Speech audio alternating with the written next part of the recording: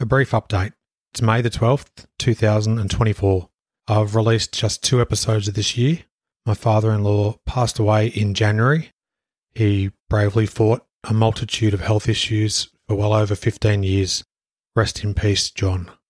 My wife of more than 20 years, Lisa, is remarkably strong, much more so than I. Her outlook on life is always positive and has motivated me to resume my passion project. Research for new episodes is now well underway.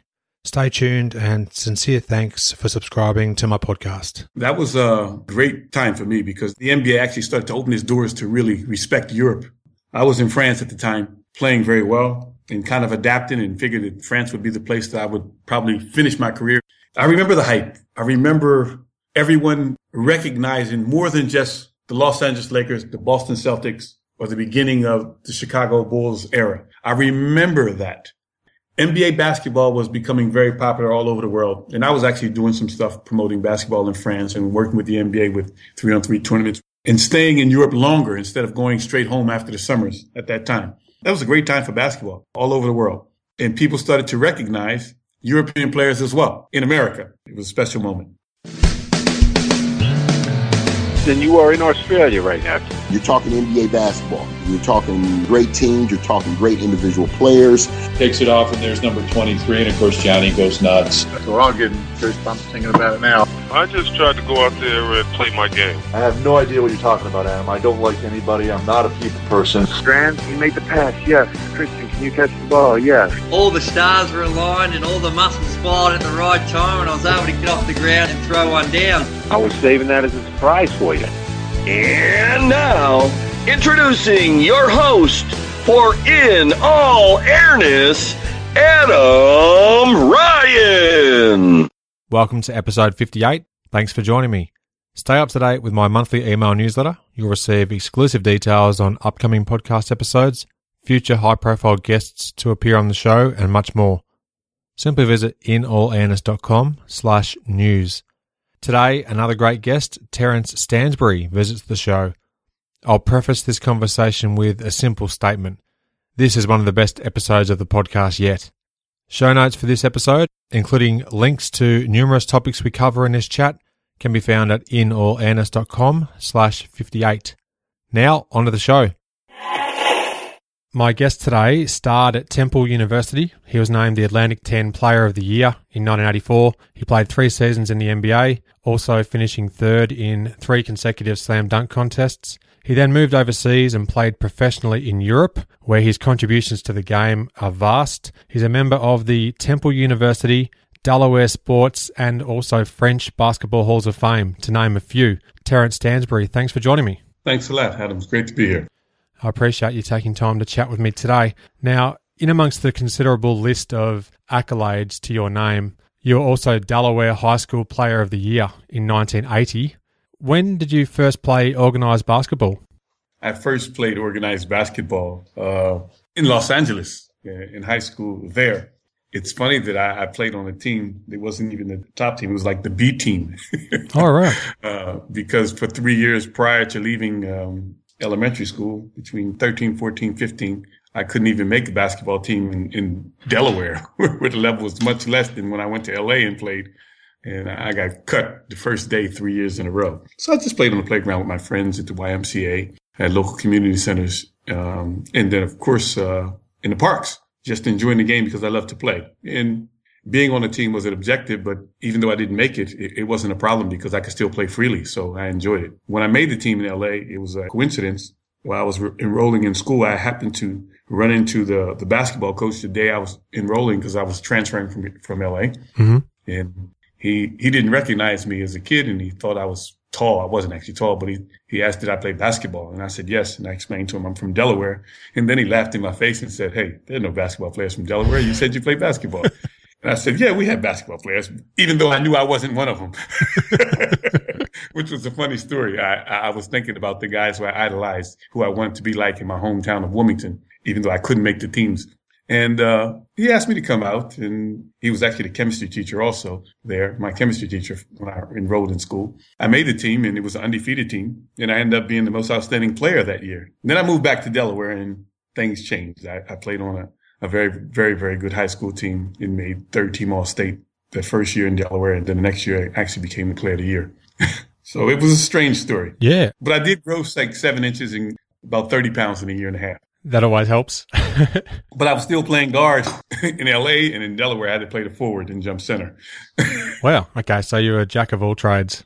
I wasn't actually. It was strange. And then I got moved to the point guard in my senior year because the team was doing okay, and I started to play really well and had some statistics. In my junior year, I went to a basketball camp, the only one I went to, which was a John Chaney basketball camp, Sunny Hill camp, outside of Philly.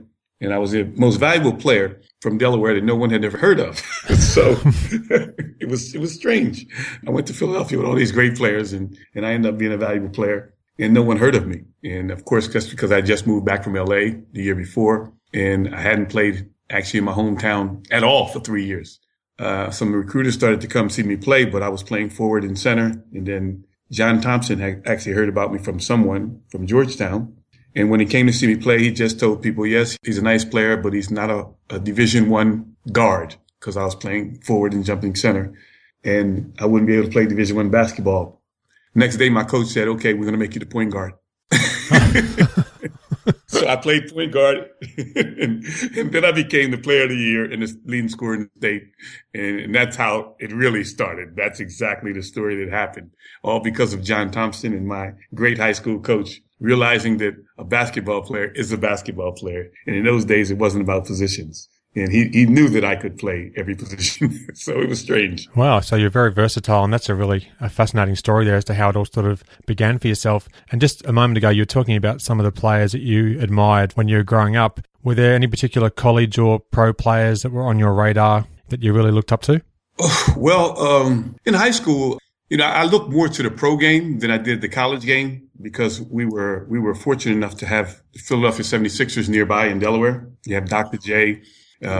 We had World B. Free. It was so many players on the East Coast. And I was a fan of the Knicks, New York Knicks of the 70s as a kid, which was one of my first teams. I also liked the Washington Bullets because they had Clyde Frazier. I loved Pistol Pete Maravich. When we saw him play on the playground, I always tried to do the things that he did. I was kind of an old school guy as a kid because that's what we saw at that time. In the university, even though it was big in the States, the thing that we saw the most and was important to us in our area was the Big Five basketball. Philadelphia Big Five basketball was everything to us. Temple, LaSalle, St. Joe's, Villanova, all those schools playing at the Palestra, which is a unique place in America even today, if these teams ever play against each other in the Palestra again. So I watched professional basketball, and I watched Philadelphia local basketball because we had so many talented players in the area. Michael Brooks from Philadelphia, Gene Banks from Philadelphia, Wilt Chamberlain, of course, who I met from Philadelphia, Earl Monroe from Philadelphia. Even I was coached in the summers when I was in university 2-3 years in a row by Jelly Bean, Kobe Bryant's father. Oh, wow. I was coached by guys like that. And I was actually coached in high school when I was preparing for university by Teddy Blunt, who was the starting point guard of Winston-Salem University, who was the guy who was playing in the Star before Earl Monroe became a star at Winston-Salem. Winston-Salem first year, when Earl Monroe didn't play his first year, the guy who was playing in front of him was a guy who actually coached me when I was in high school in the summers. Some great names you've mentioned in amongst there. And you starred at Temple University, particularly in your junior and senior seasons where you averaged better than 21 points and 4 rebounds a game. In a moment, I'd love to discuss your last 2 college games. But overall, how was your experience playing at Temple? It was life-changing. It was amazing. I remember as a freshman going in and being offered a scholarship. I actually couldn't believe it was possible because a year and a half ago, I couldn't even envision myself in a university, let alone on one of the most prestigious teams in college basketball history. When I got there, I was really overwhelmed and proud and surprised and eager and willing to just be on the team and keep a position on the team, considering I'd only been on the team for like 3 years prior to that. Once I had an opportunity to play, Don Casey, who was my first coach, and Jim Maloney, who recruited me along with Jay Norman, it was a great environment for any kid, whether you were a star or just an average player who loved basketball. We were treated with respect. The university people were wonderful for us, inviting us in from kids of all backgrounds. And we did have success. My junior year, it changed because the last 2 years we brought in a new coach. John Chaney was my coach the junior year from Chaney State, and he ended up being the Hall of Fame coach to the years today. I was fortunate enough to be there his first year at Temple. and played for him for 2 years, but this is a special person when it comes to basketball. I mean, you gain so much knowledge about the game from this guy, and he cares about his players so much, and his passion sometimes is taken the wrong way. But if you ever play for this guy, you realize that if you ever meet someone that you think knows everything about the game, then you met him. He gave you so much confidence when we played that even if you struggled, he made us believe that he could step on the court and win the game for us. It was an amazing feeling. You know, it was really, really something that's hard to describe. It's one of those situations where people talk about great, and they use the word great too much today. And when you're in his presence and you're around him, if you spend a few months with him, because it takes time to really understand what's going on because of his approach at times, you realize that you're in a special place and you'll never forget it. Yeah, it sounds like he's had a great impact on your life. Oh, yeah. Oh, yes. As a junior, you averaged almost 25 points a game. Was there ever any thought that you'd consider turning pro after that junior season, or were you always planning to stay for your senior campaign as well? In those days, we didn't look at the NBA the way the kids do today. It's another mindset. It was a different way of seeing yourself. For myself, we had a very talented team that was not complete, and 3 key players were hurt most of the time. Mm-hmm. And it was the first time that I was at Temple that we struggled until we came together at the end. If you were a junior today and you're top 7 scorer, of course you're looked at as a potential lottery pick. Yep. But you got to remember, I was there before the lottery happened. This was before the lottery, actually, a couple years before they created the lottery. And I wanted to play with my teammates and make the NCAA tournament. In those days, only 32 teams made it. My first 2 years, we were invited to the NIT, even though we were in first place in another conference, which was in the Atlantic 10. But we lost in the playoffs, so we didn't go to the NCAA because they took only the champions of our conference. And then 16 of the teams played in the NITs in postseason. So we played in the NIT 2 years. In my junior year, when I had my best year, we didn't make a tournament. So I wanted to come back because the entire team was coming back the following year. We were fortunate enough that every player on the team would be back the next year. And we had one new scholarship that we were giving out, Temple had left. And fortunately for us, John Chaney chose Nate Blackwell, who was the player of the year in Philadelphia, another talented player who had a great career at Temple. And with that team, we ended up being one of the best teams in America the following season. That's great too. Just before we get to that senior season of yours, I believe that in 1983, you trialled with Team USA for a spot on the Pan American Games squad that ultimately won gold in South America. It was at Kansas, I think you were doing the trials. What do you actually recall about that experience? Because there were some great collegiate players who took part in those particular games, including Michael Jordan, Chris Mullin, Mark Price, Michael Cage, Sam Perkins, Wayman Tisdale, all those sort of guys. So some memories there? Oh, serious memories, great ones. The first one is actually meeting Charles Barkley for the first time. Okay. And actually, it was in the Pan Am trials were in Colorado Springs that year. All right. Yeah, Colorado Springs, Colorado. And I remember being on a plane with Milt Wagner and a few other people. It was like a chartered plane leaving Denver, going to Colorado Springs. And this big guy in a suit was on the plane. And I remember seeing Charles on TV a few times. Yeah. And they were really making jokes about him, calling him the round mound, the rebound, and the reportage. But his statistics were amazing.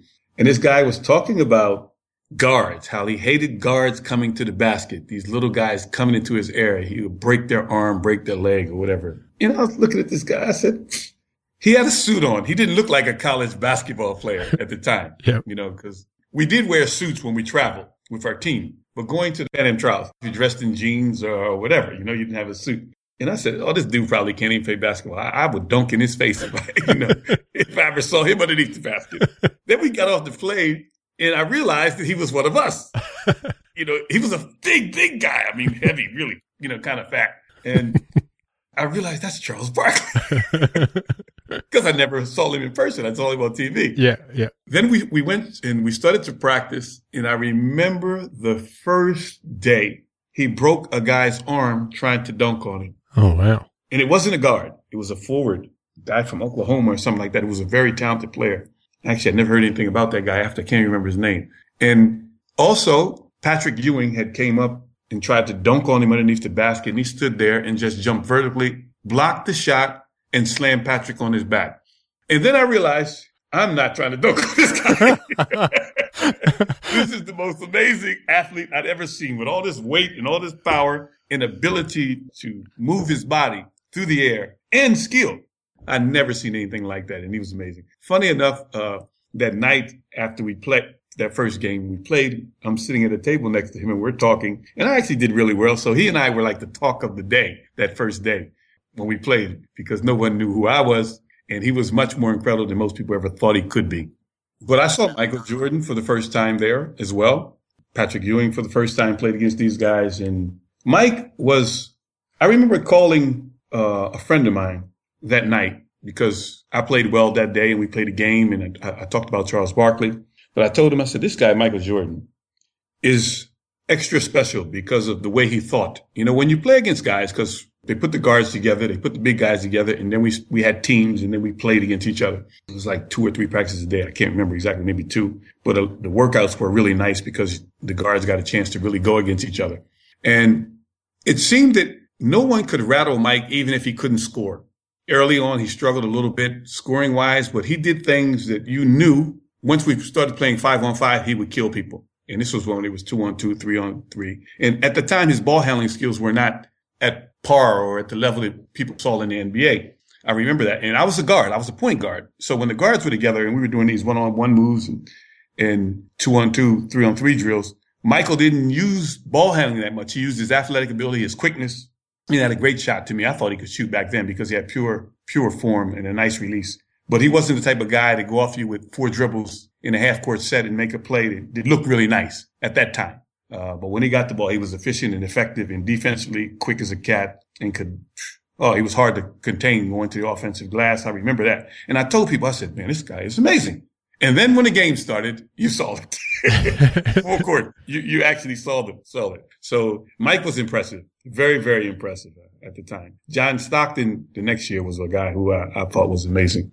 Yeah, there's some great memories there, and I love hearing them, so thanks very much for sharing these. It's much appreciated. Now, in your senior season with Temple, your Owls went 26-5. You made it to the 84 NCAA tournament, and in the first round of the tournament, from what I've read, you hit a one-handed jumper at the buzzer to defeat St. John's, who were led by guys like Chris Mullin, Bill Winnington, and Mark Jackson, so that's a pretty impressive trio to say the least. And it was Temple's first tournament win since 1958. Can you talk us through that frantic finish and what you remember about that play? Well, what I remember was the best free throw shooter in the country was at the free throw line when the score was tied with 6 seconds to go. Chris Mullin. Yep. In those days, he had the 1-and-1, and he missed it. And I was standing behind saying, he's going to miss it. He did it before, and he's going to do it again. I was just talking Philadelphia trash, because I saw the game about a month and a half before. I think it was Villanova against St. John's where he was at the free throw line in a clutch situation, and he missed it. And he was like a great free throw shooter, known as the clutch player. But for that shot, he missed it. And I happened to see that on TV. So I just said that right then. And he missed it. We got the rebound with like 4 seconds to go, and coach called a timeout. And we had it at half court. And I was known throughout my career for making clutch shots anyway. If I didn't make it, I knew I had a baseball bat waiting for me. That's what John Chaney said in the timeout. If you don't make this, I got a baseball bat waiting for you. And you know that. So you better make it like you always do. So I just remember him saying that. And I had a horrible game, I think, that day. And that guard was all over me. For that moment, I remember the guard from St. John's not being anywhere near me when I caught the ball behind half court to bring it over with 4 seconds. So I figured I had at least 2, maybe 3 dribbles to take a jump shot. So that's what I did. I shot a very deep jump shot with nobody in my face for the first time in that whole game because I was under a lot of pressure the entire game. Guys double teamed me under my legs and I didn't play well. And the shot went in. So it was a big shot. I didn't realize how big it was until we were in the locker room and then afterwards. But then a couple of days later, we had to play North Carolina, the number 1 team in the country. So all the energy had to come back. We wasted so much on the St. John's game. I knew it was going to be difficult the next 2 days.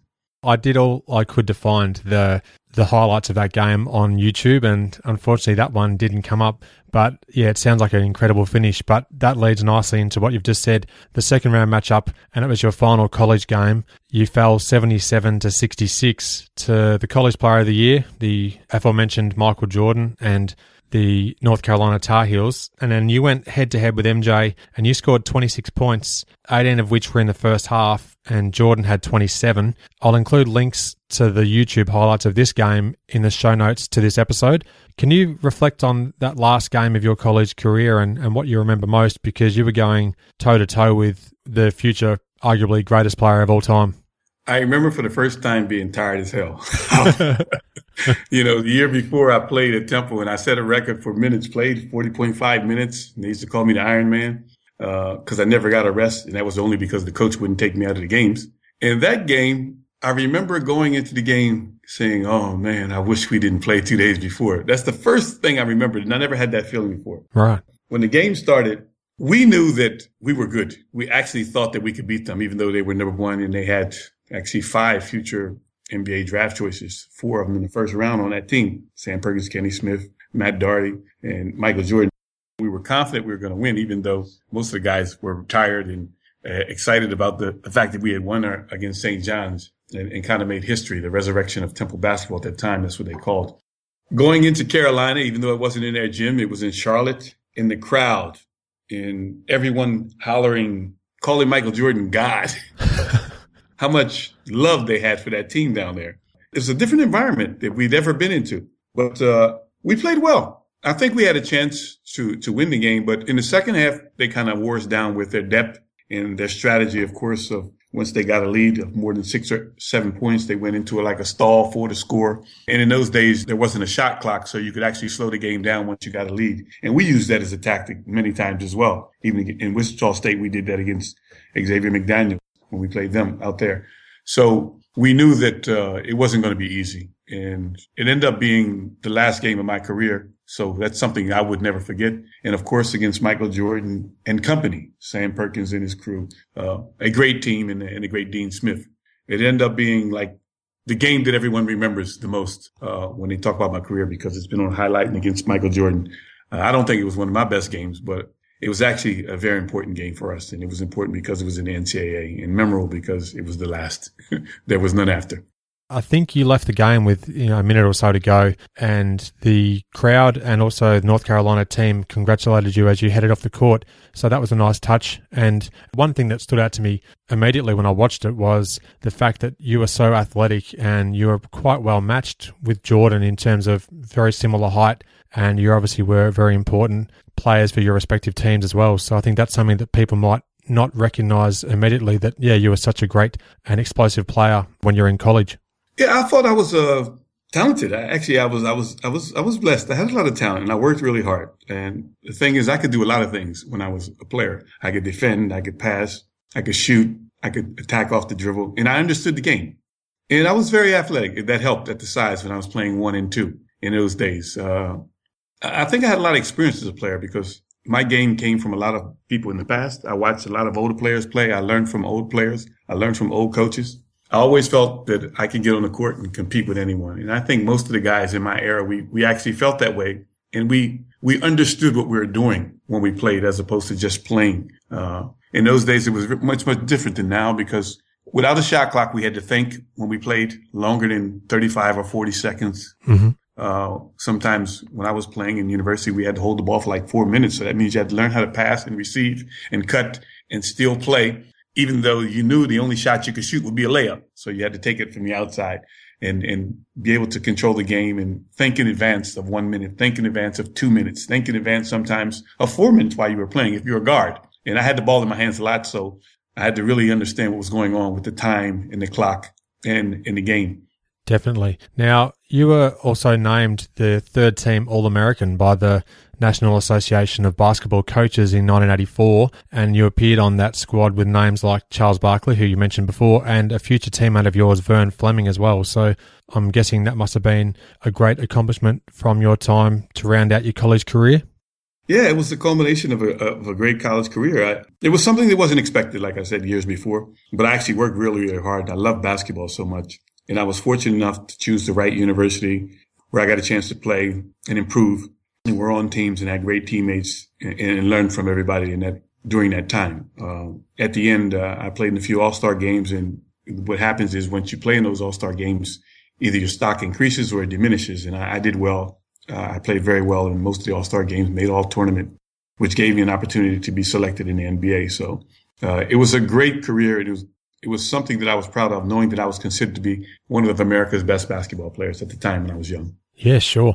Now, in mid to late April of 1984, there was only about 75 players nationwide who were invited to Indiana University to take part in Team USA's Olympic trials, and you were one of those guys. What was it like competing for a spot on that 1984 team that would go on to win gold in LA?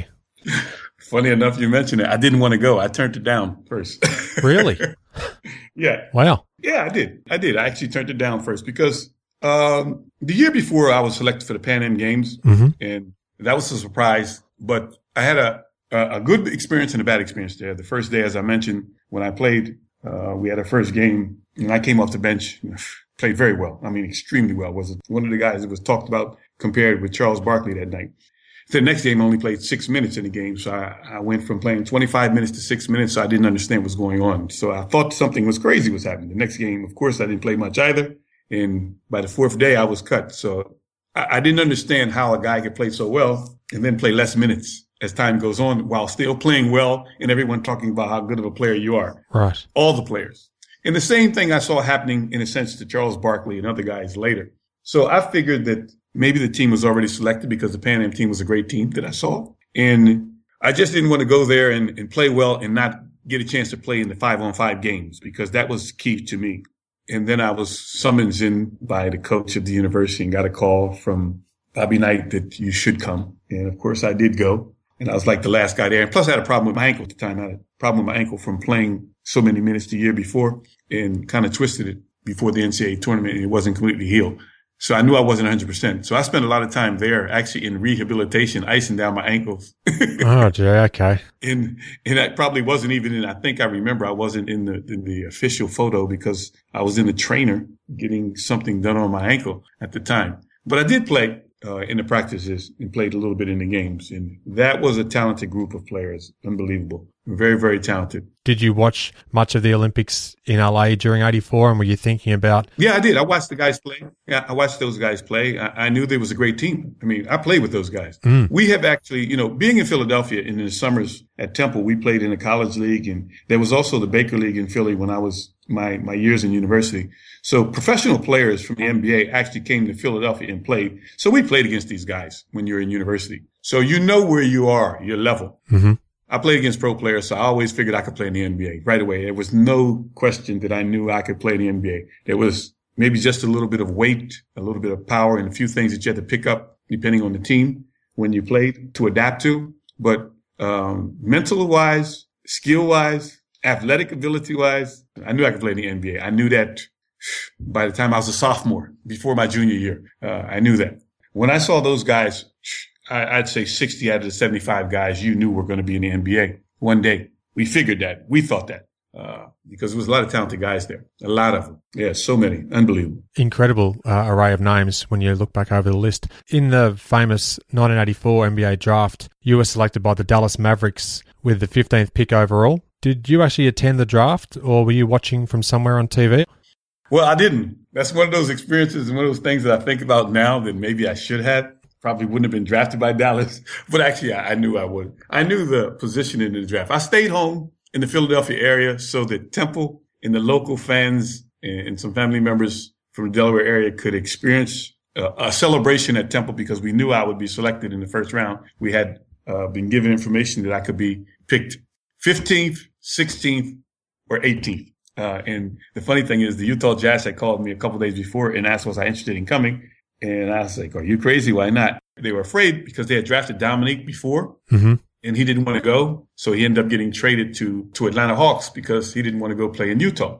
And I was excited. I would love to play for Utah Jazz at the time. But the worst thing that could happen, my agent had told me, was to be selected by the Dallas Mavericks. And I didn't understand that. I was like, come on, that's the best thing. I'm selected earlier. It's better. He said, no, they don't want you. They're just going to use you to get rid of Billy Garnett, who they don't want. It's the worst thing that could happen. The best case scenario would be to go to the Indiana Pacers because I had visited that team, the only team that I had visited before the draft. I had a great interview. And from my understanding, they loved me. They wanted me really bad. Tommy Newell, who was the general manager of the team, the son of the great late Pete Newell, he had followed my career, knew a lot about me. And I figured that I would probably go 18th if I didn't get selected 15th or 16th. But I was chosen with the 15th pick, and that was it. I visited the Dallas Mavericks and never heard from them again. Oh, wow. I think a couple of days after the draft, they flew me in, talked, and never heard a word from them since. So I was late going to training camp, and a bunch of things ended up happening, and my agent had to get fired. And then I ended up contacting them on my own and made a deal and came in right before the season started, during veterans camp. So it was really not a good situation. Yeah, that's far from how you want to enter the league. Did you have any interaction at all with Dick Motta before the season, as he was Dallas's coach at that stage, or pretty much you had no contact with the team really after the week or so past the draft? I spoke to him the day I arrived, and I never forget the first meeting that I had. Unfortunately, it was not a good one. Oh, okay. I remember him shaking my hand and said, "The stuff is over. Your ass is mine now." Oh, jeez. Never forget that. Wow. I mean, when you respect coaches the way I did, and you had great people to teach you basketball the way I did, I couldn't believe what I was hearing. But once practice started, he was a great basketball mind. Unbelievable. And that's one of the things that I appreciated about my experience with most of the people I encountered in basketball. If their approach was unorthodox, like somebody hollering or screaming, I put that aside and tried to take the information that they were giving me. I remember analyzing every word that this guy said in the information that he was giving us to prepare to play for his team. And he was great. He was great. No question. The only thing is I was really disappointed because I was eager to practice. And then he said, "Your ass is mine, but you can't practice now until you run the mile like everyone else on the team." So I had my ankles taped, my brand new basketball shoes on. And if you know Dallas, Texas at that time of year, probably 95 degrees outside. He had the trainer take me outside, and I said, "Okay, let me get my track shoes." He said, "No, do it with basketball shoes on." So I ran the mile, mad as hell, ended up having the second fastest time running by myself with nobody there. So that's how I started my NBA practice. It's not a good feeling. That's amazing. I came in and tried to kill everyone in front of me that day. I can imagine. That's quite incredible. So I really appreciate you sharing that sort of stuff, because I know you don't have to. But I guess when you've come from the background of having Don Casey for a couple of years and then also John Chaney as your coach in college, and the respect that you had for John as you left Temple, to then be confronted by that sort of experience would obviously be quite jarring, to say the least. You mentioned Bill Garnett there. In October, you were traded from the Mavs to Indiana with Garnett for a 1990 first-round pick that turned out to be Travis Mays. After the trade eventually went through, did you get to play many preseason games as a Pacer? Actually played my first game in preseason with the Mavericks. Okay, so you did get a couple of games in. It's funny how it happened. This is crazy. This story is a crazy story. People don't even know this. I don't even know if I've ever told anyone about that. I played my first preseason game. Actually, it was the second preseason game that I suited up for. The first game was supposed to be played against the Philadelphia 76ers in, I think, Fort Worth, Texas, a few days after I arrived, against Dr. J, and actually Charles was on that team. Yeah. And they stopped the game in the middle of the game because of condensation on the floor, because Dr. J had fell in the warm-up line. I fell. A bunch of guys had fell because it was so slippery and wet. And when the game started, Dr. J made a move and fell, and they kept playing. Then all of a sudden, Rolando Blackman, who had just signed this new 11-year contract at that time with Dallas, was coming down the sideline. He slipped and had a horrible fall. The owner of the Dallas Mavericks got up, grabbed the mic, and said, "The game is canceled. Everybody paid. We give you your money back. We don't want any of the players to get hurt." Dr. J fell. They didn't stop the game. Orlando Blackman fell. They stopped the game. I'll never forget that. So I'm sitting there with Sam Perkins looking at the NBA logo on my sleeve, hoping to get in, even though I've only been at the team for a few days. And they stopped the game. So, of course, that was disappointing. A few days later, we end up playing the Indiana Pacers. Oh, okay. Interesting how it turns out. The team that was supposed to draft me. Yes. We ended up playing the Indiana Pacers a few days later in Texas also. I think it was in Fort Worth, Texas or somewhere. And I'm sitting on the bench the entire game. I didn't get in the game until the 5 minutes to go in the fourth quarter. Dick Motta took all the starters out and the score was tied and put me, Sam, and a few other guys that were there in the game. And I remember I played extremely well. I think I had like 12 points in 5 minutes and a shot to win the game or put us ahead or something like that. A few days later, I was called into to the coach's room in the hotel after practice was over and said, "I got 48 hours to get to Indiana. You've been traded along with Billy Garnett." So you've gone from the high of, having a great impact in little time on the court to then finding out you've been traded in a matter of days. Yep. Wow. Exactly. It was welcome to the NBA. Yeah, that's right. That's right. very interesting stories before you've even actually hit the regular season in your first season in the NBA. Yeah, I got to the NBA 7 days before the regular season started. I remember that. 7 days before the first thing started. So it was really a roller coaster.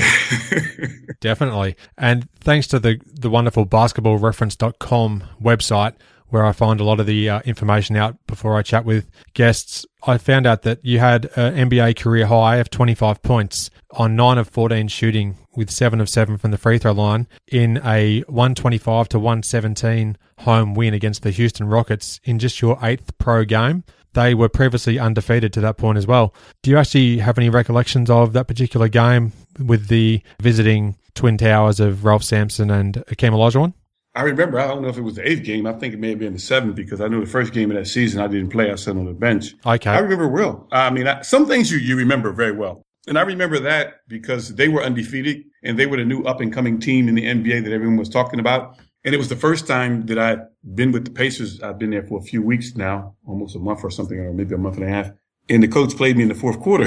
I remember that. It was like one of the first times I was in the game. And the team had struggled. They had lost so many in a row or whatever. And I was wondering why was I traded here if I'm not playing in the clutch in money time. And the thing is, when I got interviewed by the Pacers prior to the draft, that's what they talked about the most. My clutch play, my clutch shooting.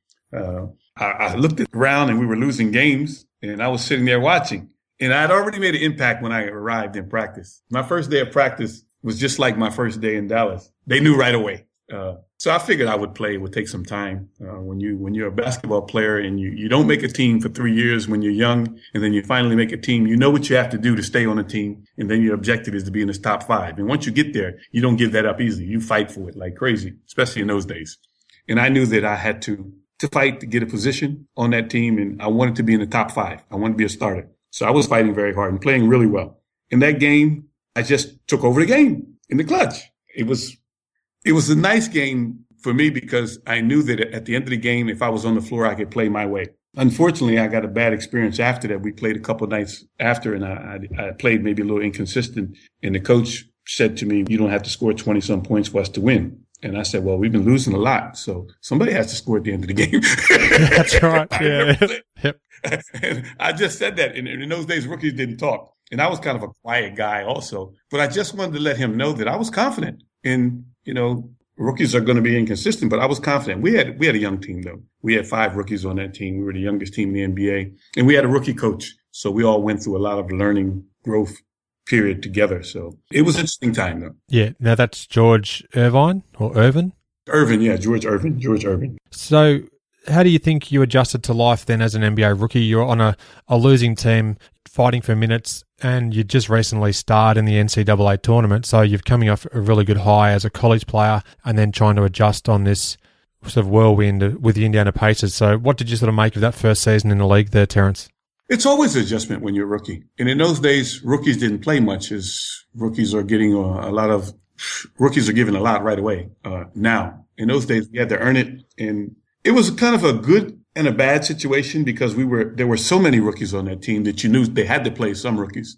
But I wasn't in training camp. And the biggest thing back then was when you're a rookie, every coach wants you to be at his training camp so they can kind of like show you how to play, in a sense. Back in those days, there were so many talented players that were in the draft that year that played less than me, when I went to Indiana. And I actually thought that, okay, when I showed them I could play, that they're going to let me play. But I remember hearing things in the remarks the coach made at times about you weren't in training camp, or this is too easy for you. When I played and scored 27 points, one of the remarks he made was, oh, the NBA is easy for you.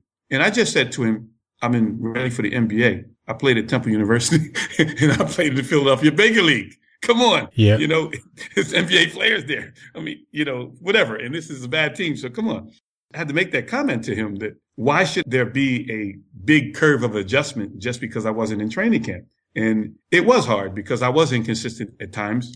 It was the first time being away from home and playing, being alone and playing, and every night playing against the best players in the world. And it's the first time I actually ever played on a losing team that actually didn't have a winning mentality because they weren't losers in a negative way. Mm-hmm. They were a bunch of great guys and talented players, but you could see that these guys didn't have confidence in themselves. They could win when they struggled. And I learned from Temple and in John Chaney that the key to success for any basketball team, and especially for a key player, is believing you could win when you struggle. You don't have to play well to win. If you keep thinking you have to play extremely well and play great to win, the odds are against you. What you have to believe is you play well enough till that moment comes. And if you struggle and you have that moment, you have to seize it. And I knew that the head coach didn't have it.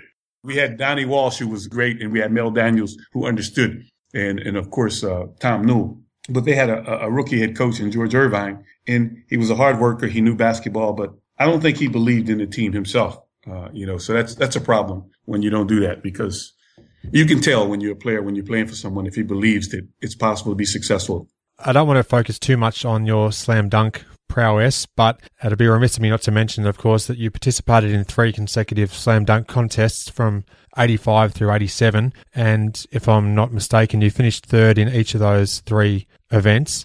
In 1985, it was held at Market Square Arena, which was your home venue. And I think the All-Star game was the next day at the Hoosier Dome. Yeah, that's true. Yeah, now from what I've read, you actually replaced the injured Charles Barkley. Is that true? And how much notice did you have that you'd be competing in the spot of Charles? That happened rather quickly. Charles is a great guy. Actually, because of the Pan Am trials, and we ate together the time that we were there, and then the Olympic trials after, and he got cut and I got cut as well. Mm-hmm.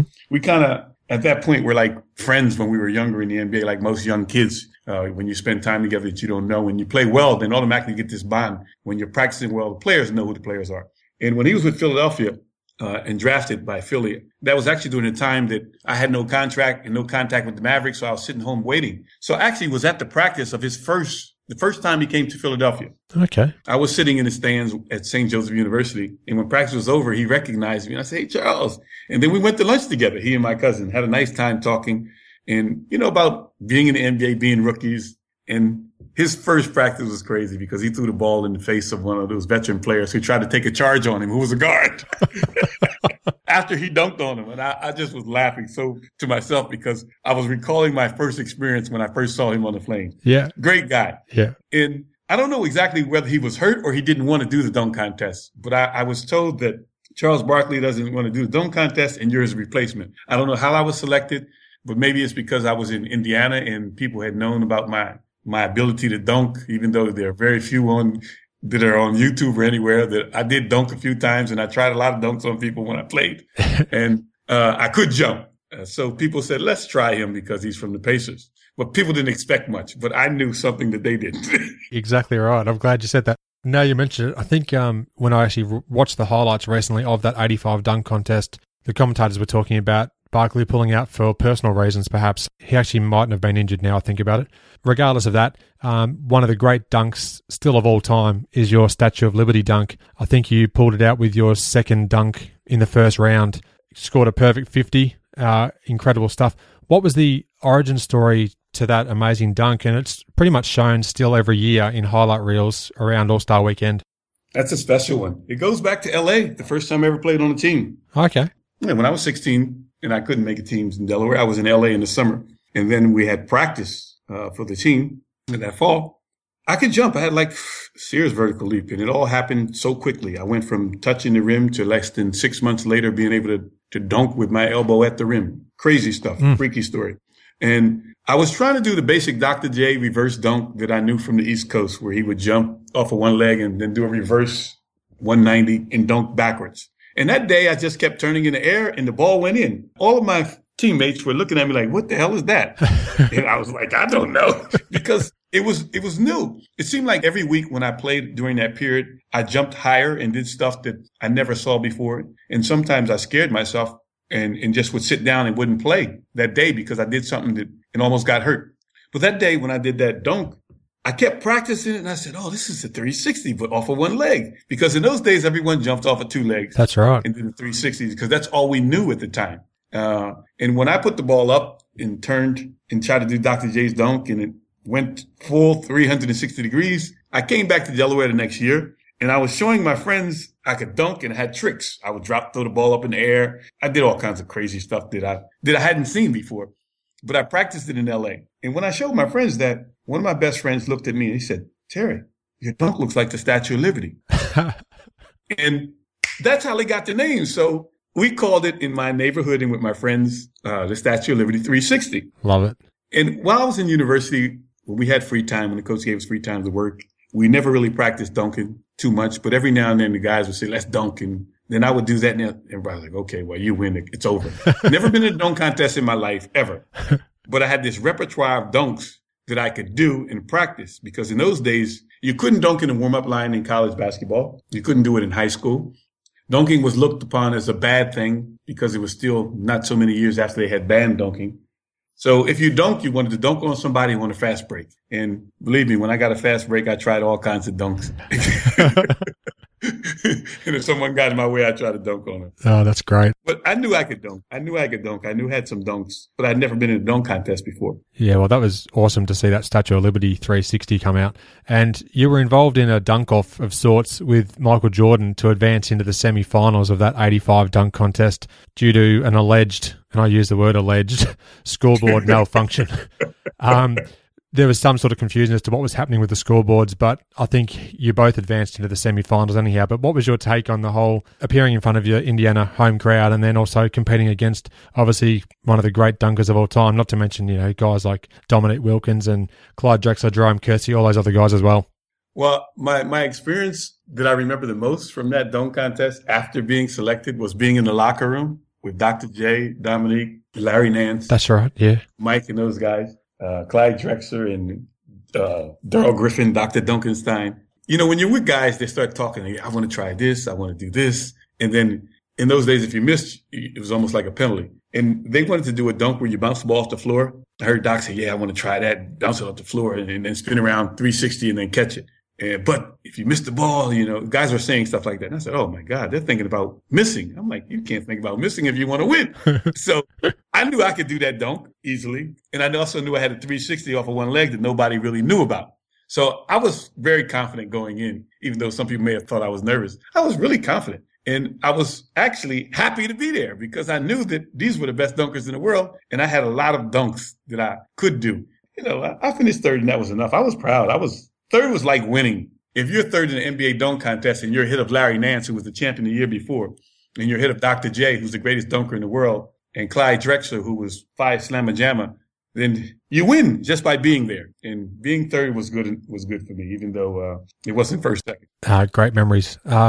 The things that you find on a Google search, a random article came up about a game that took place on December 26, 1985. It was Indiana at Milwaukee. Now, Paul McKeskey, who was considered one of the enforcers of sorts in the 1980s, he had to be restrained after he went after you, apparently, following a dead ball foul call. I'll include a photo in the show notes. Do you have any memories of that? I'll tell you why I didn't forget that. That's a funny story.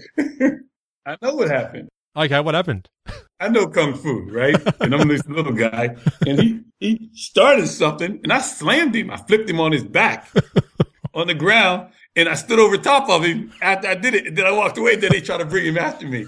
But it was one of those situations where they were trying to get physical with one of the players. I wasn't playing well. I never played well against Milwaukee anyway. Probably not ever, one of those teams. And he was in a situation where he was confronting me, and I had to flip him over, and he's so big, I don't know how I did it. He was on his back, and I just stood over top of him, and then I walked, and then he came after me. The funny part of it is, It was no big thing because he's a nice guy, a great guy. But when I played in France years later, I'm at a French restaurant on the Champs-Élysées, and a week before, one of our rival teams had signed Paul McKeskey as the foreigner. Yep. One of our rivals, like a big rival in the Paris area. So I said, oh, goodness. I had to see this guy says that instant. Sometimes you think about stuff like that. Yeah. And I'm in a restaurant and I walk in and I see Paul and I think he doesn't know me. I'm not. And he says, hey, Terrence, how you doing? And I'm like, and there's a lady sitting with him. And she's like, I never forgot you. How did you slam my husband as skinny as you are?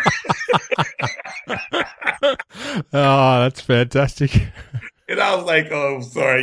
It just happened. And we laughed about that, But I don't think he stayed in France long either. I think he got cut too over there. He didn't stay long. He's a good guy. He's a good guy. It was a little altercation where I had to throw the big guy down on his back. The bigger you are, the harder you fall. That's true. That's true. He's a nice guy. Yeah, it wasn't long after that Charles Oakley, I think, got into it with Paul McKeskey at one stage when Oakley was still on the Bulls. So he had a bit of history with a few after the whistle incidents. But yeah, that's a great story to recall. So again, thanks for sharing that. Yeah, then run into him on the Champs-Élysées, and then he could jump me in front of everybody. He didn't do anything, though. And your paths crossed finally, but nothing came of it, thankfully. No. Now, the Pacers finished the 85 season at 22-60, and then the following season you improved slightly and won 26 games. You averaged about 7 points, 2 rebounds, and 2 assists in 18 minutes a game with Indiana over those 2 seasons. Were you expecting to have an increased role with the Pacers in that second year, Terrence? I did have an increased role. I went to training camp that summer. I actually played in the summer league with those guys. I was averaging like 25, something like that in LA Summer League. We finished second. I started the season off as a starter. Okay. I was probably the only starter in the first 2 months of that season to play less than 25 minutes or 26 minutes a game as a 2-guard. So my role, I knew at the end of the season after speaking to the coach that I would play more. If I was at training camp, because I knew the players that we had on the team, you kind of know who you're playing with, and you knew their draft choices that they had once they selected them. I knew right away that I was going to be a starter. I knew it, and I started. But unfortunately, they had selected a guy from the Philadelphia 76ers, Clint Richardson, as a veteran 2-guard and paid him to come to our team, assuming that he was going to outplay me. Because when he got to training camp, it was so easy to do what I wanted to do against him, just like anyone else, that he couldn't outplay me. And I love Clint Richardson, a good player, but no way. But one day on the plane coming back from Seattle, I remember the coach coming to me, Terrence, we have a problem. Clint Richardson is not playing well coming off the bench. And, we paid him all this money and blah, blah, blah. We traded for him. So unfortunately, we're going to start him instead of you. And you've been a little bit inconsistent lately too. So maybe if he gets more minutes as a starter, it'd help. And I'm like, we're splitting minutes anyway. And I'm the starter. I was averaging about 14. He was averaging about 6, I think, at the time. And they put him in the starting lineup. He played a few games well. And then we went up and down. But that's the NBA. And that's one of the things I didn't like because, they didn't have to share that kind of information with me. They have the choice to do what the hell they want. But when they tell you stuff like this guy is struggling coming off the bench behind you, my response was he didn't start in Philadelphia either. He came off the bench. I know him. I watched him in college. I played against him. It's funny how the NBA was, and that's one of those experiences that you don't forget either. It's not a good one. And I did expect to start. I expected to start the entire season. I expected to be a part of that team. I hoped that we win more games. But I had my time, I had my time. It was different. I did start, so I can say I did start in the NBA for a while.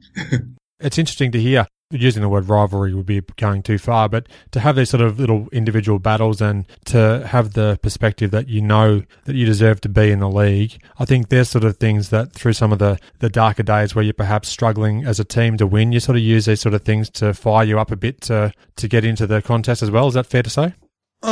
No, I don't look at it like that because when I was in the NBA, I was proud to be on the team.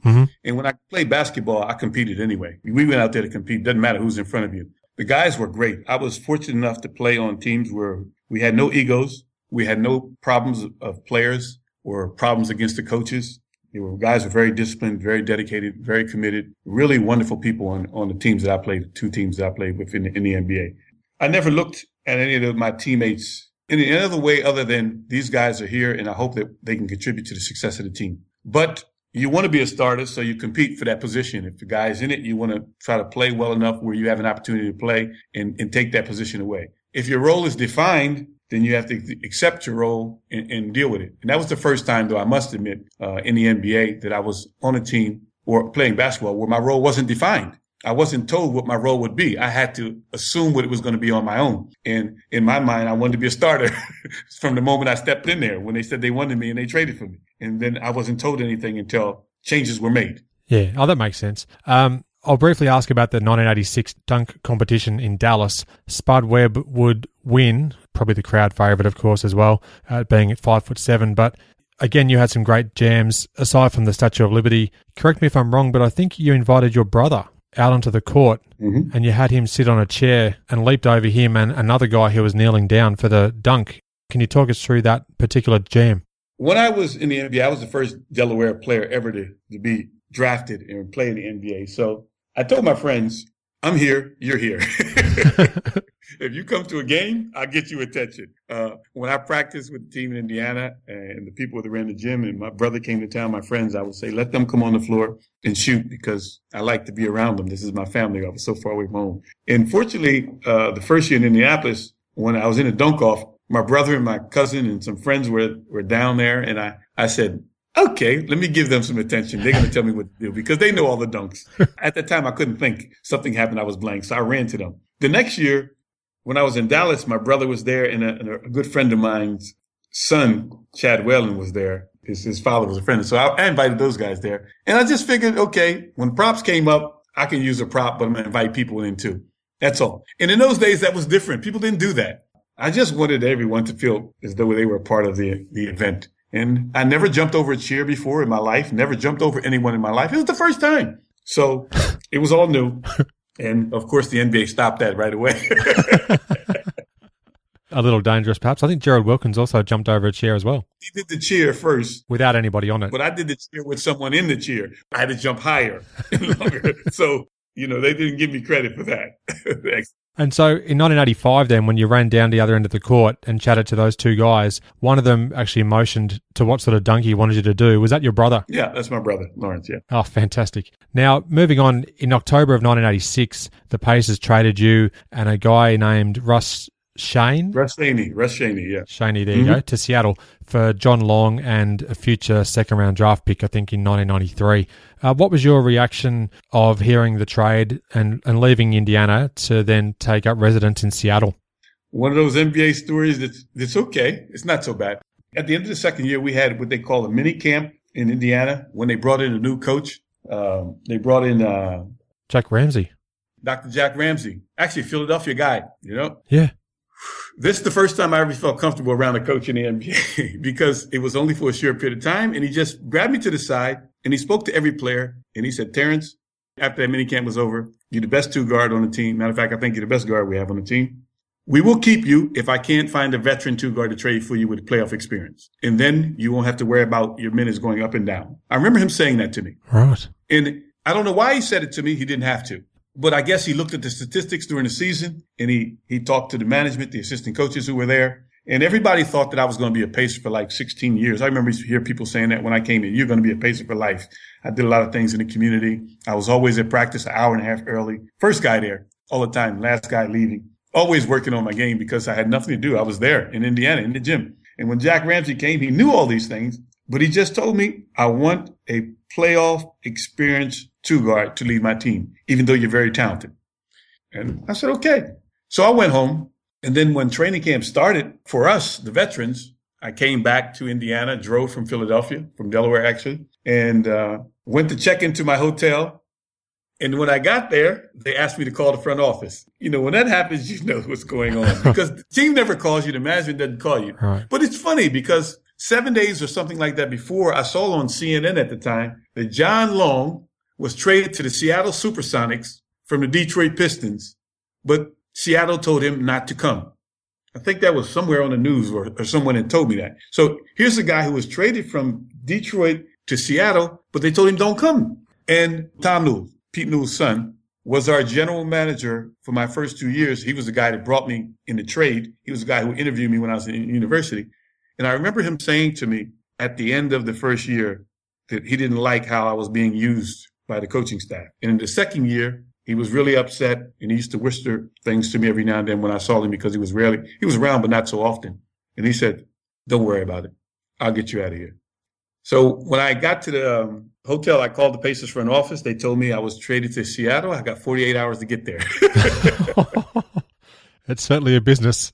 My car is in, I don't know what it is, what was the name of that town? South Bend, Indiana. I don't know where it is, but it was where Purdue University was. I can't remember. So I drive back to Indianapolis, pack a bag, couple bags, leave my car at the airport, call my brother and says, my car keys are under the mat. The car is wide open.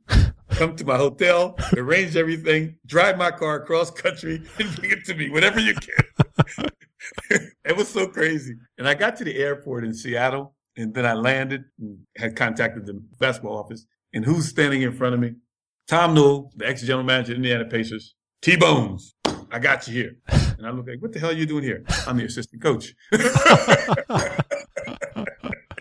Oh, wow. That's great. You know, it was a really nice feeling for the first time in the NBA, knowing that there was someone that you had seen a couple of years before who really had no control over how you played, but now might have some control over it and believed in your game and your skill and your talent. But unfortunately, that year, Seattle actually had brought in, I think, 7 or 8 new guys. Mm-hmm. And Dale Ellis came in from Dallas, who I'd actually met when I was with the Mavericks a couple of years before. And Dale wasn't playing at all with Dallas. And I remember in a couple of practices when I played there, Mark Aguirre and Dale actually were one of the 2 guys that saw me and said, man, this guy's good. Mark Aguirre grabbed me right away and said, you my rookie, my first day of practice with the Mavericks. I remember that. And I saw Dale. I knew he was an All-American in college at the forward, but he was out of position in Dallas because they had Jay Vincent and they had Mark Aguirre, who were very talented in that position. Yes. And Dale didn't have the type of game either of those guys had.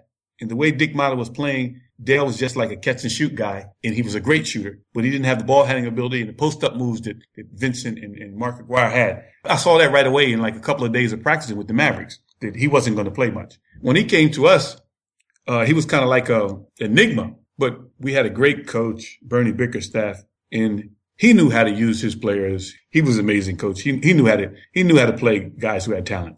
And Dale, he just let him loose with the skills that he had. And the players that he brought in that year, he built a great team. He did. I didn't play much, and it was the first time I was really happy in the NBA because I wasn't on a losing team. I hated losing. It felt terrible.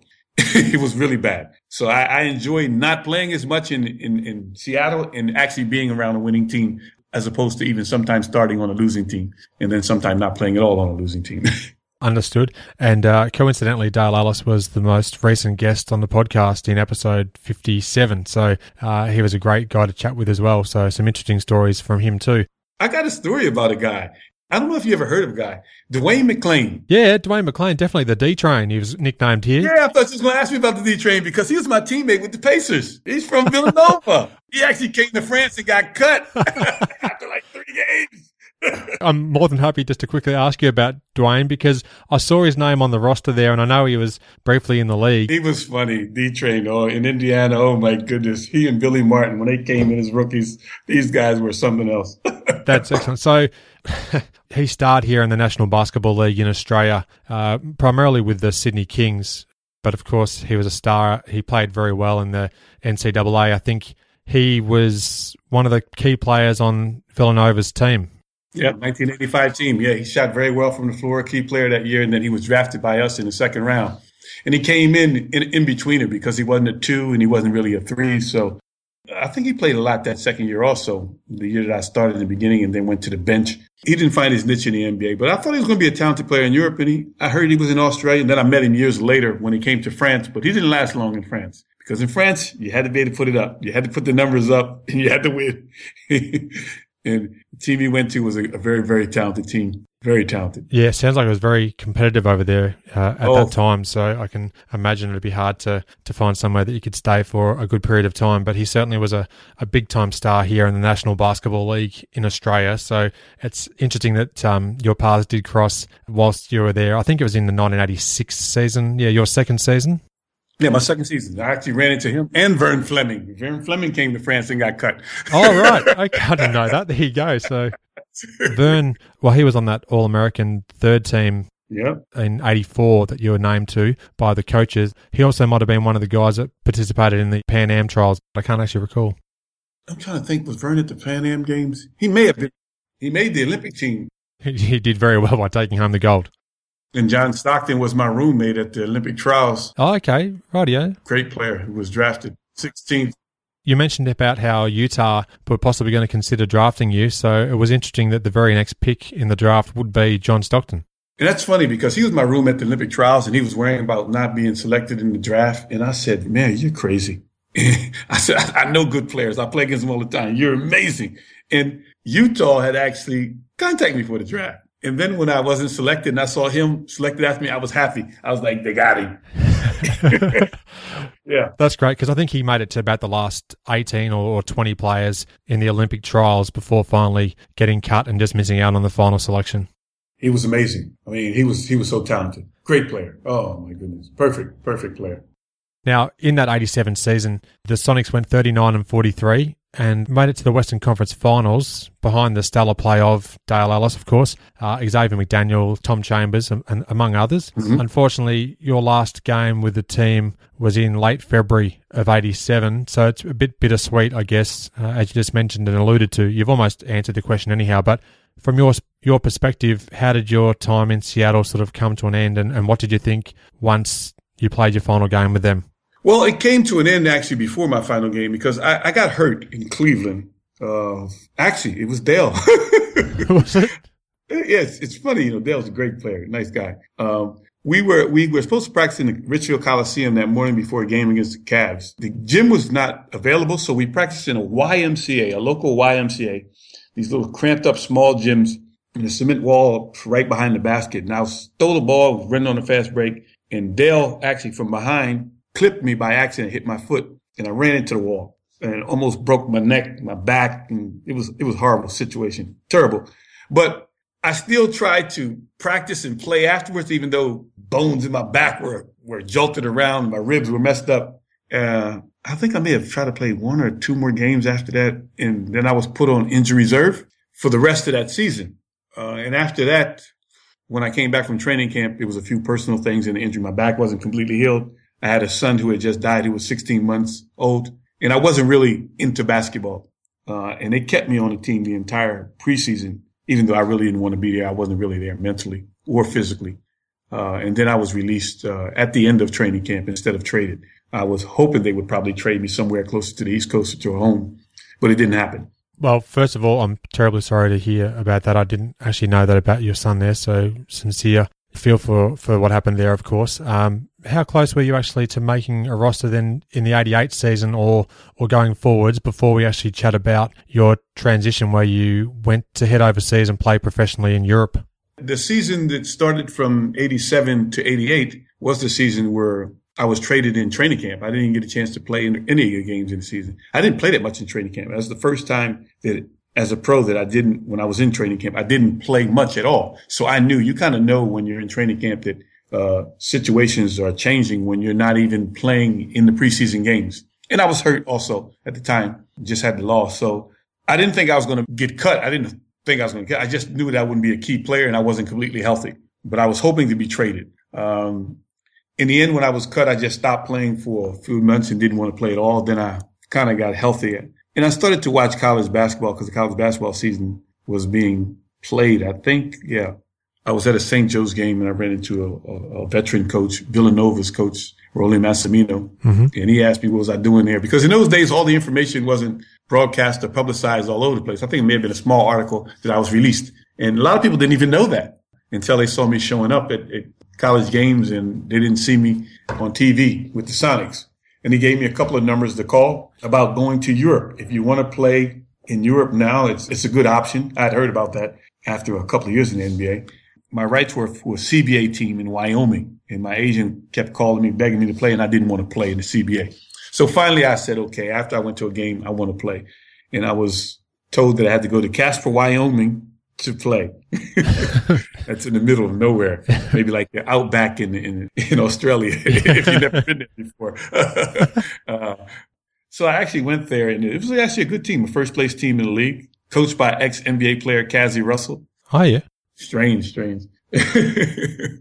And I was there for a few weeks, and I decided right away after like the third day that I didn't belong in the CBA. A couple of NBA teams had inquired about me, and I wanted to go back to the NBA, and I figured I'd be there for like a month, and then I'd be in the NBA. I played really well in the CBA. But unfortunately, it seemed that team was more worried about being champions of the CBA instead of letting his talented players go to the NBA. So I decided to leave. I just left and called the number of a president in Europe. And luckily for me, a week before, their best player in the country, an American guy, ex-NBA player who I played against, had hurt his Achilles, and they were looking for a new American player to replace him. And that was in the Netherlands, and that was Paul Thompson. He used to play with the Milwaukee Bucks, Philadelphia 76ers, I think, in Cleveland before that. And I ended up playing for that team in January of 1988 till May. And that was the beginning of the odyssey of Europe. And it's a fantastic story as well. The fact that your career completely sort of transitioned to go from the USA to over in Europe. And researching for our chat today, I learned that you achieved many honours and you played probably the best part of 10 seasons or thereabouts in places like, as you said, Holland, Belgium, France, particularly, where you are right now as we're chatting, to name a few. So you had great longevity in Europe once your American-based career had come to an end. Can you sort of talk about the experience of playing professionally in Europe and how it compared to the US game and what sort of things that you actually did achieve over there? Because you had some great things that you've got against your name there. It's a wonderful experience at that time. The first thing I had to become an amateur again because they had crazy rules where once you played in the NBA, you were professional and everywhere else in the world is amateur, which is strange. They changed that in 92. So 4 years later after I was there, you changed the rules. So that was one of the main reasons why I didn't go back to the NBA, because if I went back to the NBA, I would be considered a professional again, and you couldn't change twice. So that meant if I went to a team and got released or got hurt, then my career would be over for good. Oh, okay. So I stayed in Europe. Den Bosch in the Netherlands was the best experience you could have. They had about 4 or 5 guys who played college ball in the States who were Dutch in university, spoke English, USA every morning in practice. A great coach who was an ex-national team player. The team was considered to be like the Boston Celtics of the Netherlands, champions, great tradition, great history. Mm-hmm. One of the top 8 teams in Europe at the time, playing in the Cup of Champions. And we traveled all over. We went to Israel. We went to Greece. We went to France to play. And it gives me an opportunity to see basketball outside of America at the highest level because we were one of the top teams. And a lot of the players that I had played against in university and some guys who had gotten released from NBA teams in the past were in Europe. And I realized that this is the alternative to the NBA, not the CBA. And you were actually respected. You were given a responsibility that no NBA team could ever give. In those days, it was so difficult to stay on a team. If the team lost or you played bad, they fired you. They didn't care who you were. If you had NBA written on your chest and you came to a top team in France and you lost 3 games in a row and you didn't get your 25 points, or even if you got 30 points and you lost 4 games in a row, they fired you. So that was the ultimate challenge for me as a basketball player. Guaranteed contract didn't mean anything. Where you were drafted didn't mean anything. How much money you made compared to your teammates didn't mean a thing. You had to help your team win. You had to produce as an individual and be a good teammate. And that meant you were successful. If not, you got fired. And a lot of good players got fired. And some came back and went to other teams. But I can say that before my injury and my whole career in Europe, I never got fired. And in those days, I remember the first 3 years, it took me 3 years before my teams lost 2 games in a row because I was afraid we can't lose. So it sounds like they were fairly ruthless over there. No, it was just a different way of working. In the NBA, if you had a guaranteed contract and you were like the number 2 or number 3 pick and you had a guaranteed contract in those days and you were starting team, you could play like, excuse my French, really bad, like shit. And nobody said anything until it was time to renegotiate your contract or trade deadline time. In Europe, I remember the general managers and fans, they're in your face if you struggle. I mean, I didn't have that problem early on, but I saw how it was. I didn't like it, but I knew that I got 40 minutes to prove that I was good enough to help this team win when you were considered a foreigner. Mm-hmm. And you had to do something to stay, win, be a good teammate, and produce. And that's what professional basketball for me was all about. Also, in the early 1990s, of course, we're leading up to the 92 Olympic Games in Barcelona. Whereabouts were you based at that time, of course, with all the hype of the Dream Team, professionals playing in the basketball tournament for the first time? Sort of how was that build up to the Olympics and the part that the European players would actually play in those Olympics? That was a great time for me because the NBA actually started to open its doors to really respect Europe. I was in France at the time and playing very well and kind of adapting and figured that France would be the place that I would probably finish my career and wouldn't last much longer because I was starting to get, I was like 30 around that time, 31. And I remember the hype. I remember everyone recognizing more than just the Los Angeles Lakers, the Boston Celtics, or the beginning of the Chicago Bulls era. I remember that. NBA basketball was becoming very popular all over the world. And I was actually doing some stuff promoting basketball in France and working with the NBA with 3-on-3 tournaments with Adidas and staying in Europe longer instead of going straight home after the summers at that time. That was a great time for basketball all over the world. And people started to recognize European players as well in America. It was a special moment.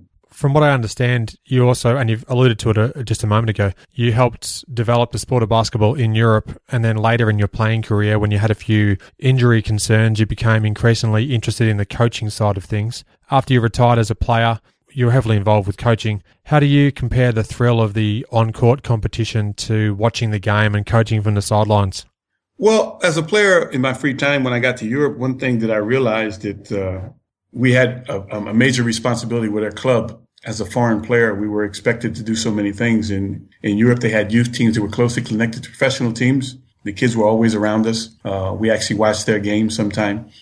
And every top European club always has talented youth players that are there. And the objective is to produce professional players from your youth organizations, which is different than America.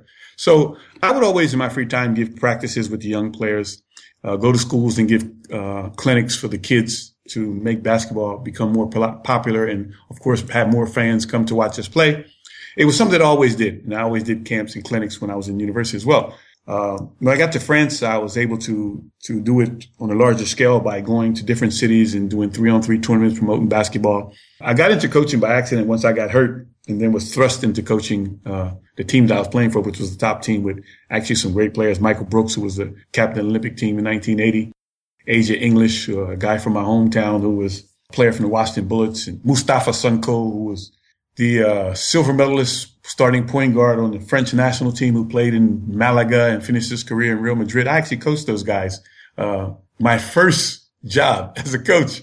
And it was a nice experience because I had to step back and try to find a way to help these guys become the best players they could be and not include myself in the process. And that was a good thing for me at the time. I actually could step away from that and look and watch other players, enjoy them play, and hopefully help them become consistent.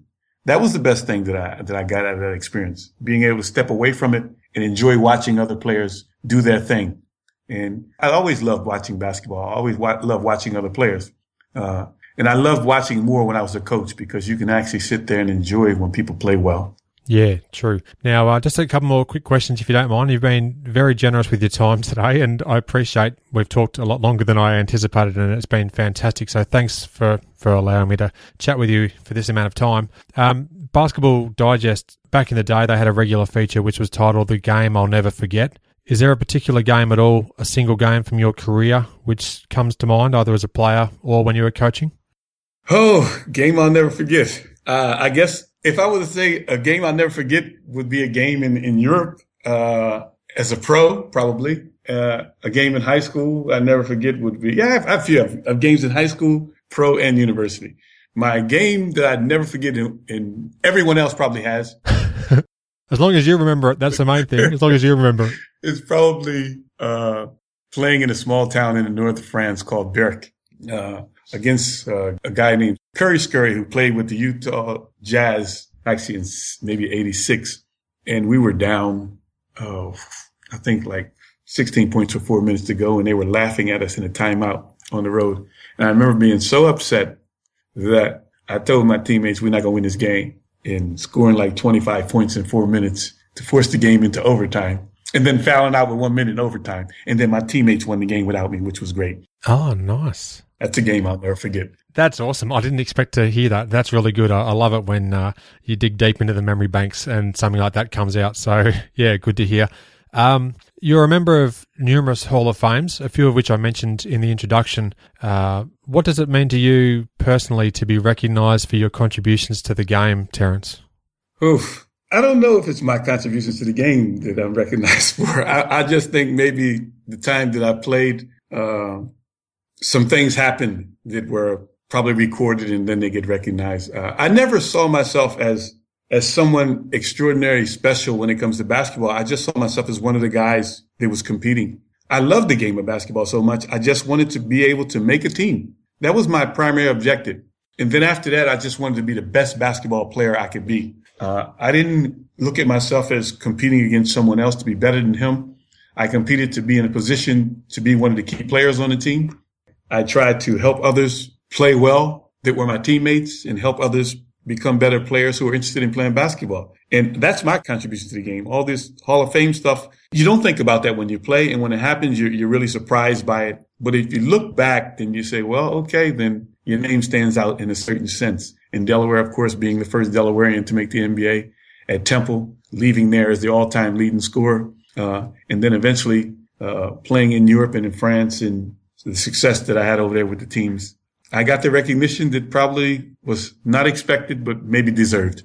Great answer. And I echo those sentiments. I did a fair bit of research prior to our chat today and looking through the Temple University record books, which I found online. Your name is scattered amongst a lot of different records. And as you said, you mentioned you left the team as the all-time leading scorer at that stage. Did a lot of things there as well. And of course, did some great things in Europe. And that's where you're based at the moment. So we're now midway through 2015. You're in Paris as we speak. What's your involvement with the game of basketball today? Actually, I'm giving clinics and lectures on basketball, a little bit of scouting, not coaching now, took the year off. Mm-hmm. Preparing to go to Italy for a basketball camp that's 28 years old, Folgoria basketball camp.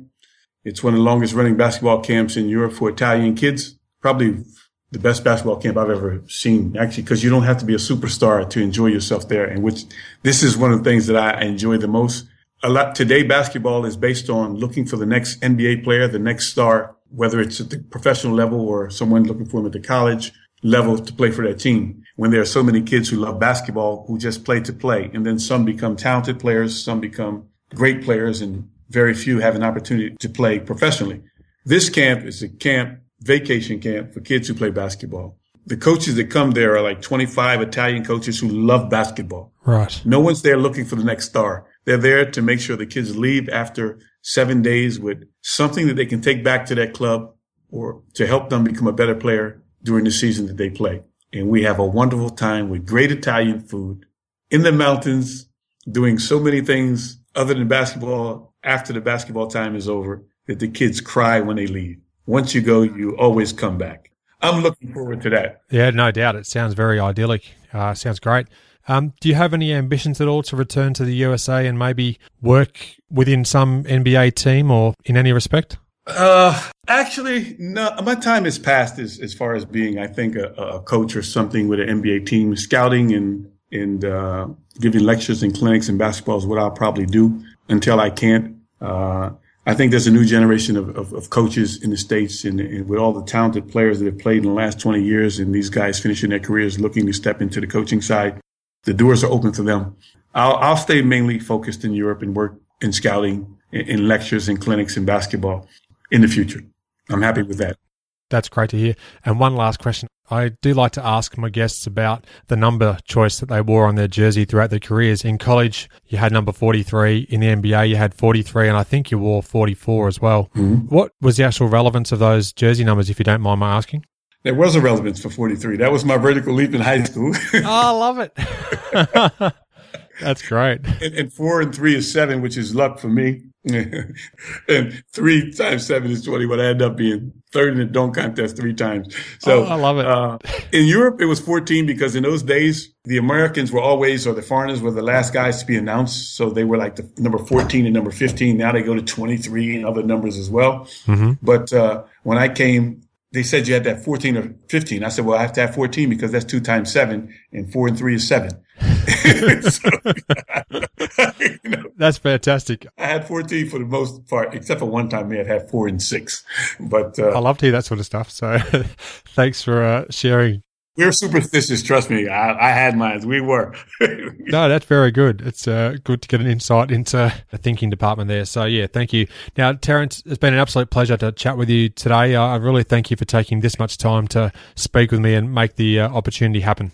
Adam Ryan, thank you very much for contacting me. It's a pleasure anytime. Really a pleasure. Nice to talk to you down under. Thanks, Terence. Okay, take it easy. Have a nice time, Adam. Thanks for listening. I welcome your interaction with the show. You can suggest topics or guests that you'd like to hear conversations with. Leave a voicemail. Simply visit inallairness.com/voice.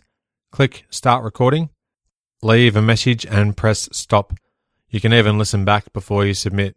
Press Send and you're done. If you add a podcast review, I'd love to read it out in a future episode of the show.